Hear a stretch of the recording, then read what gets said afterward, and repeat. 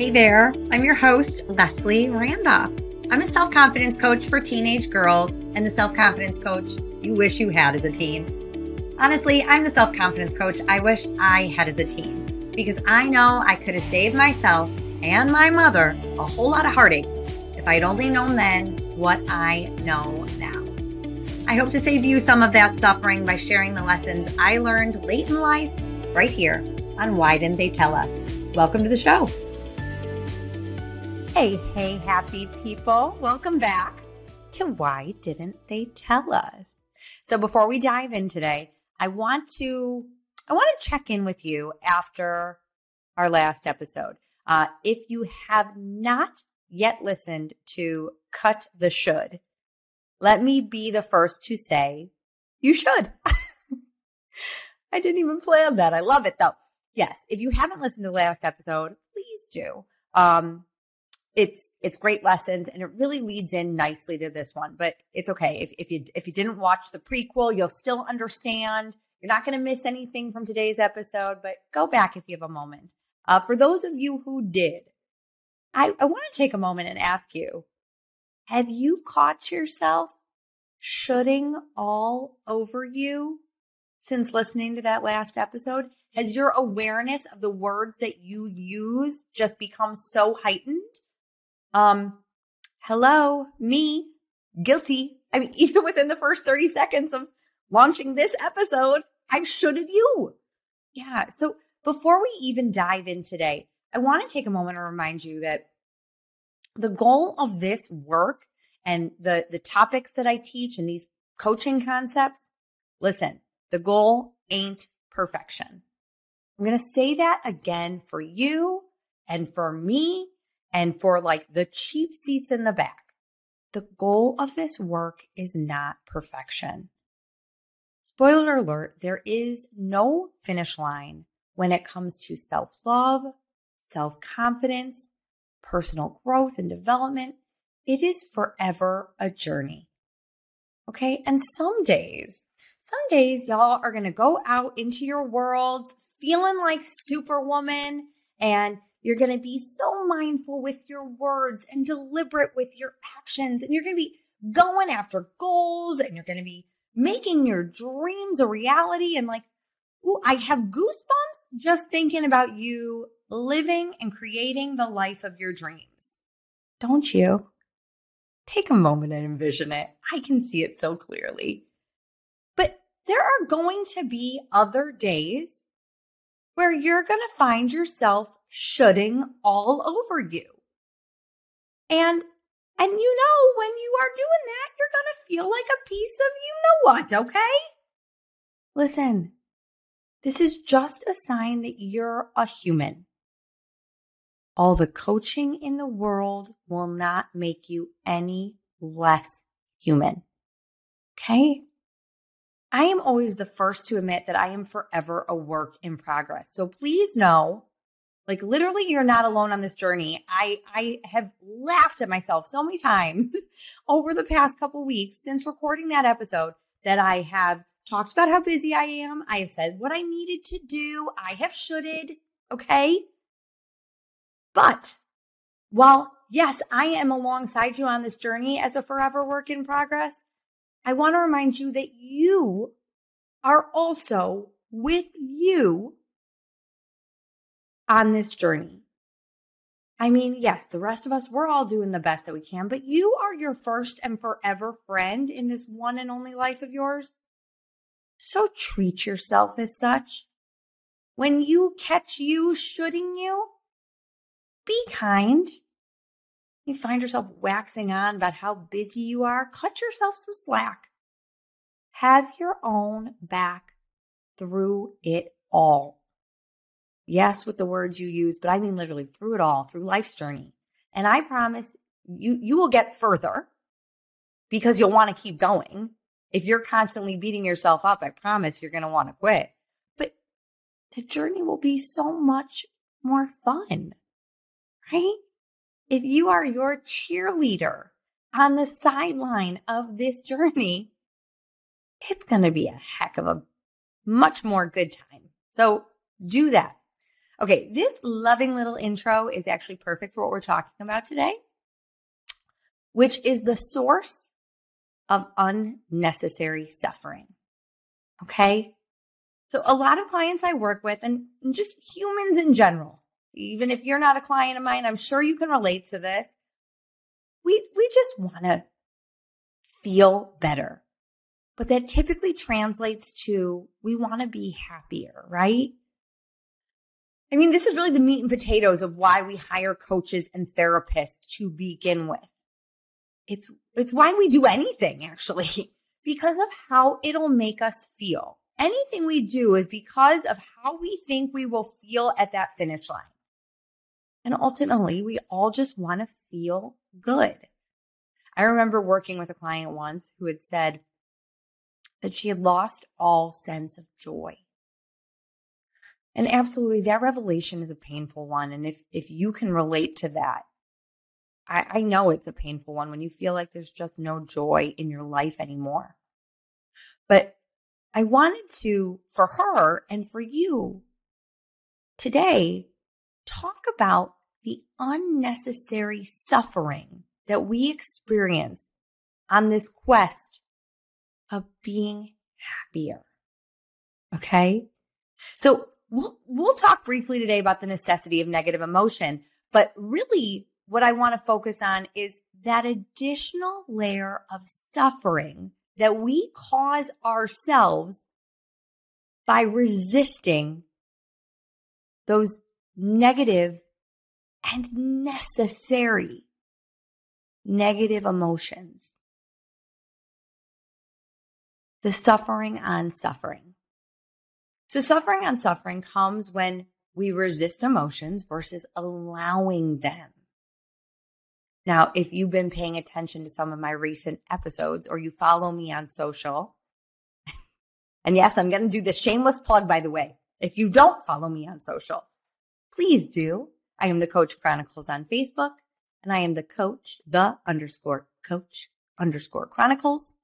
on Instagram. Okay. But you'll hear me talk about how your thoughts cause your feelings. So your thoughts cause your feelings. So if we do simple emotional math here, that would translate to positive thought equals positive emotion. Well, thank you, Life Coach Leslie. I now never need to feel pain again because I know this emotional life hack. If I don't want to feel negative emotion, I'll just change my negative thought to a positive one and wham, bam. I never need to feel pain. And if you go way back to episode 1 about our inner teen, those negative emotions are as painful as physical pain, right? That emotional discomfort is like physical pain. So why would I ever want to feel that, right? Well, I'm going to tell you something. This is that big, why didn't they tell us moment. We are not supposed to be happy all the time. We're not. It's a lie that's perpetuated everywhere. And I'll be honest, partly by people like me, right? If you do follow me on social, you get this snapshot of my life where I am constantly telling you to believe in you, to love in you, to feel good. But this is not reality. Reality is the balance, the yin and yang, the 50-50 that is negative and positive. Now, if you prescribe to a social platform that shows you just one sector of people's lives, you might believe that we're supposed to be happy all the time. And I promise you we're not. Reels are not reality, my friend. But if we believe that we're supposed to be happy, then when we feel a negative emotion, we believe something is wrong.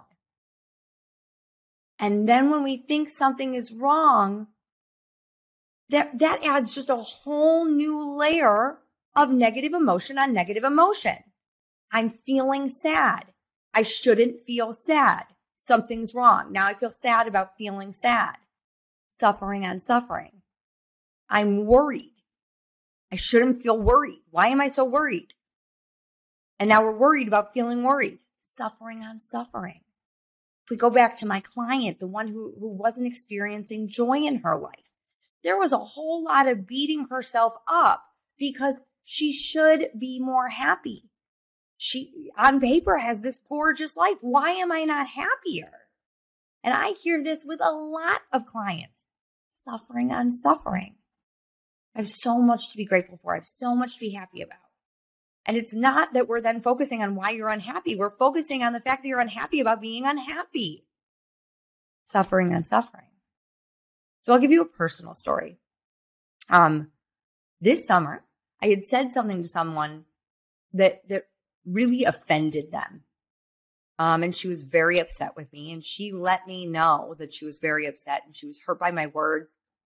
And I mean, I remember hanging up the phone and my brain was just all the thoughts that made me go down this shame spiral. I had so many painful thoughts about how I had hurt her and what she was thinking of me and what I could have done differently. And I think that that's a really typical response to when you do something that I don't like hurting other people. Oh my word. It would never be my intention to hurt somebody deliberately. And I stayed there for a moment, right? But then really quickly, this other voice came in, one that was really mad at me for feeling as bad as I did. And I started beating myself up because I thought I was beating myself up. So follow me. Like that other voice was like, Leslie, you are a confidence coach after all. And one of the pillars of self-confidence is self-compassion. How could you be thinking all these negative thoughts about you and feeling all these negative feelings? And then, I went down an even bigger shame spiral rabbit hole. And the next day, I got on with a coach. I was like, I need to clean up my thinking. And that's really what coaching does. It gives you an opportunity to look at the thoughts that you're thinking, process the feelings that you're feeling, and then how it's, having you show up in life, because our thoughts drive our feelings and they drive our actions. So the next day I get on with this coach. And while I did, I touched briefly on what had happened with this other person and how I was feeling about that. The emphasis of this coaching session was really on the fact that I was so mad at myself for being mad at me. And that session was so eye-opening because the coach showed me how much unnecessary suffering I was causing myself because I believed I wasn't supposed to feel bad. I believed I wasn't supposed to feel bad about what had happened. Like I had evolved with all of my coaching and all of these tools from the human experience of feeling bad. And I see this with so many of my clients too. You start doing this work and believing that your thoughts are optional, which they are, and that your perspective is your power. And you take that to mean you should never be unhappy or to experience negative emotion.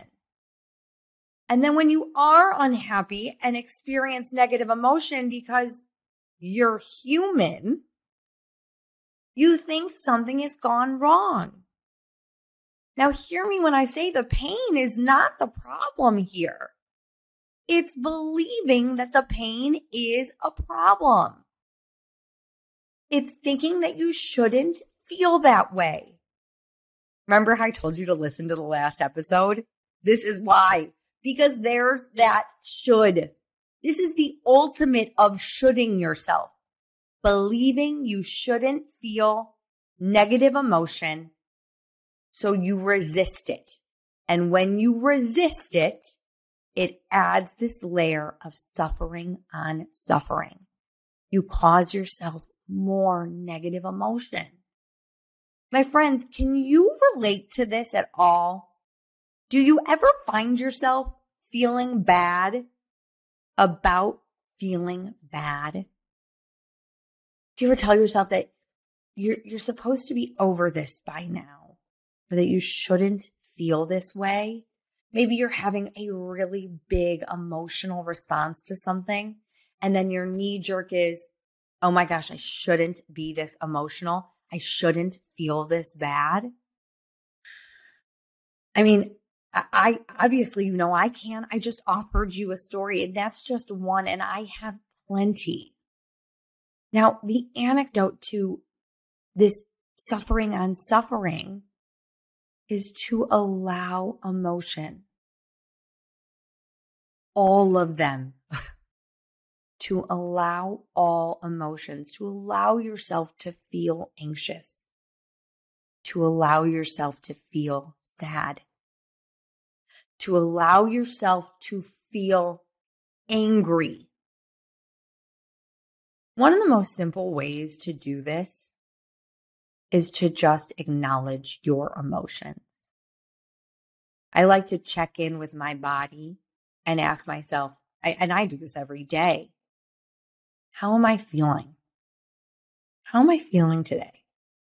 And then no matter what it is, I name it. I give that emotion a label.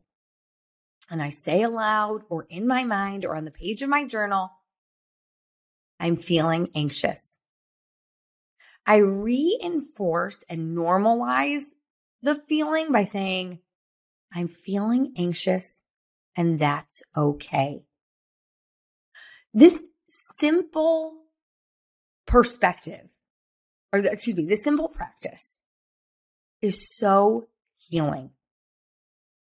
The simple practice is so healing because it allows our emotions to have the moment. It allows us to just feel emotion. And it reminds you that you're not your emotion, right? It separates you from the experience of the emotion. It shows you that you are a human feeling a human emotion. And it also doesn't make the emotion good or bad, right? And it doesn't make you good or bad. It makes you a human feeling a human emotion. I think that this practice of allowing emotion is critical for us to model to our teens. If you're the parent of a teen, or if you even have a little human in your world looking up to you. As I was making notes for this episode, I found myself back in my teenage years, as I often do, as I think of, why didn't they tell us sooner, and what a gift these skills and tools would have been to my teenage self. And I was quickly transported back to being 16 years old and having my first foray with heartbreak.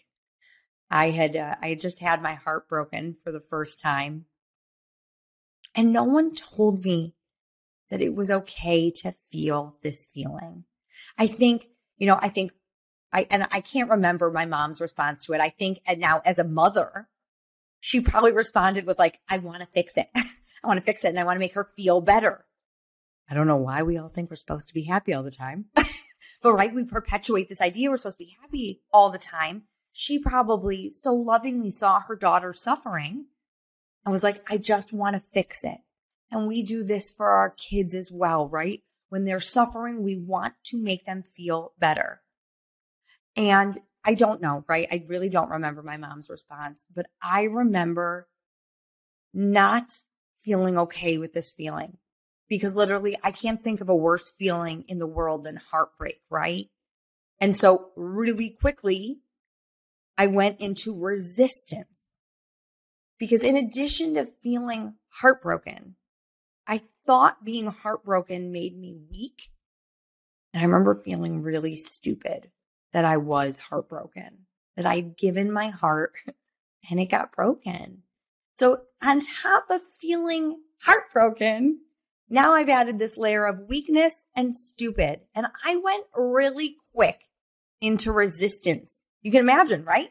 To feel embarrassed or stupid and weak and heartbroken. Like, who wants to be there? No one.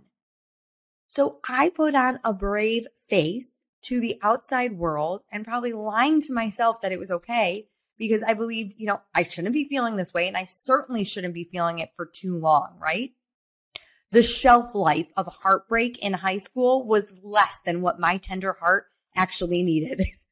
So, I could feel it, but not for long. Let's go. We've got life to live, and we've got, high school to keep going. So while maybe in quiet moments I allowed it, I certainly put on a brave face when I went out into the world. And also that feeling this way meant something about me. So I wanted to resist this emotion because not only did I not want to feel heartbreak, I didn't want to feel those additional feelings of my suffering on suffering. For me, it was feeling weak and embarrassed or stupid. Notice how by resisting it, I actually felt worse because now I had all these additional meanings to it. And let's be honest, because I was resisting it, I felt it for so much longer. I often think of when we resist emotions. Do you remember that like whack-a-mole carnival game? Like, oh, I don't want to feel that. So we whack the mole down. That mole's coming right back up. So the game kept going much longer because I was resisting this motion. So I really walked away there for a moment from this, but we want to model this emotion for the teens in our lives so that they know, and for the little humans that look up to us, so they know that they can allow emotion as well. And it's okay. We want to allow our little people to feel big feelings. When we're quick to tell them that they're okay and they shouldn't feel this way, and we put on that mom hat that I'm sure my mom too, that we want to fix the situation, we are inadvertently telling them that they shouldn't feel this way. And we're also taking away their opportunity to navigate their emotion. And this is just a beautiful part of the human existence. I know it doesn't always feel good, but we want to allow them to feel all of the emotions that come with this one and only life of ours. I saw this with my son recently, and this is a great way to end because the negative emotion, it goes back to that balance, the yin and the yang. The negative emotion reminds us too of the other side. So we recently came home from weeks away with our grandparents and cousins, and there is just no happier place for my kids, but I'll focus on my son in particular with this one, than being with his grandparents and with his cousins. And I'm going to get emotional saying this. And when we left, this sweet child of mine was heartbroken because he loves being there so much.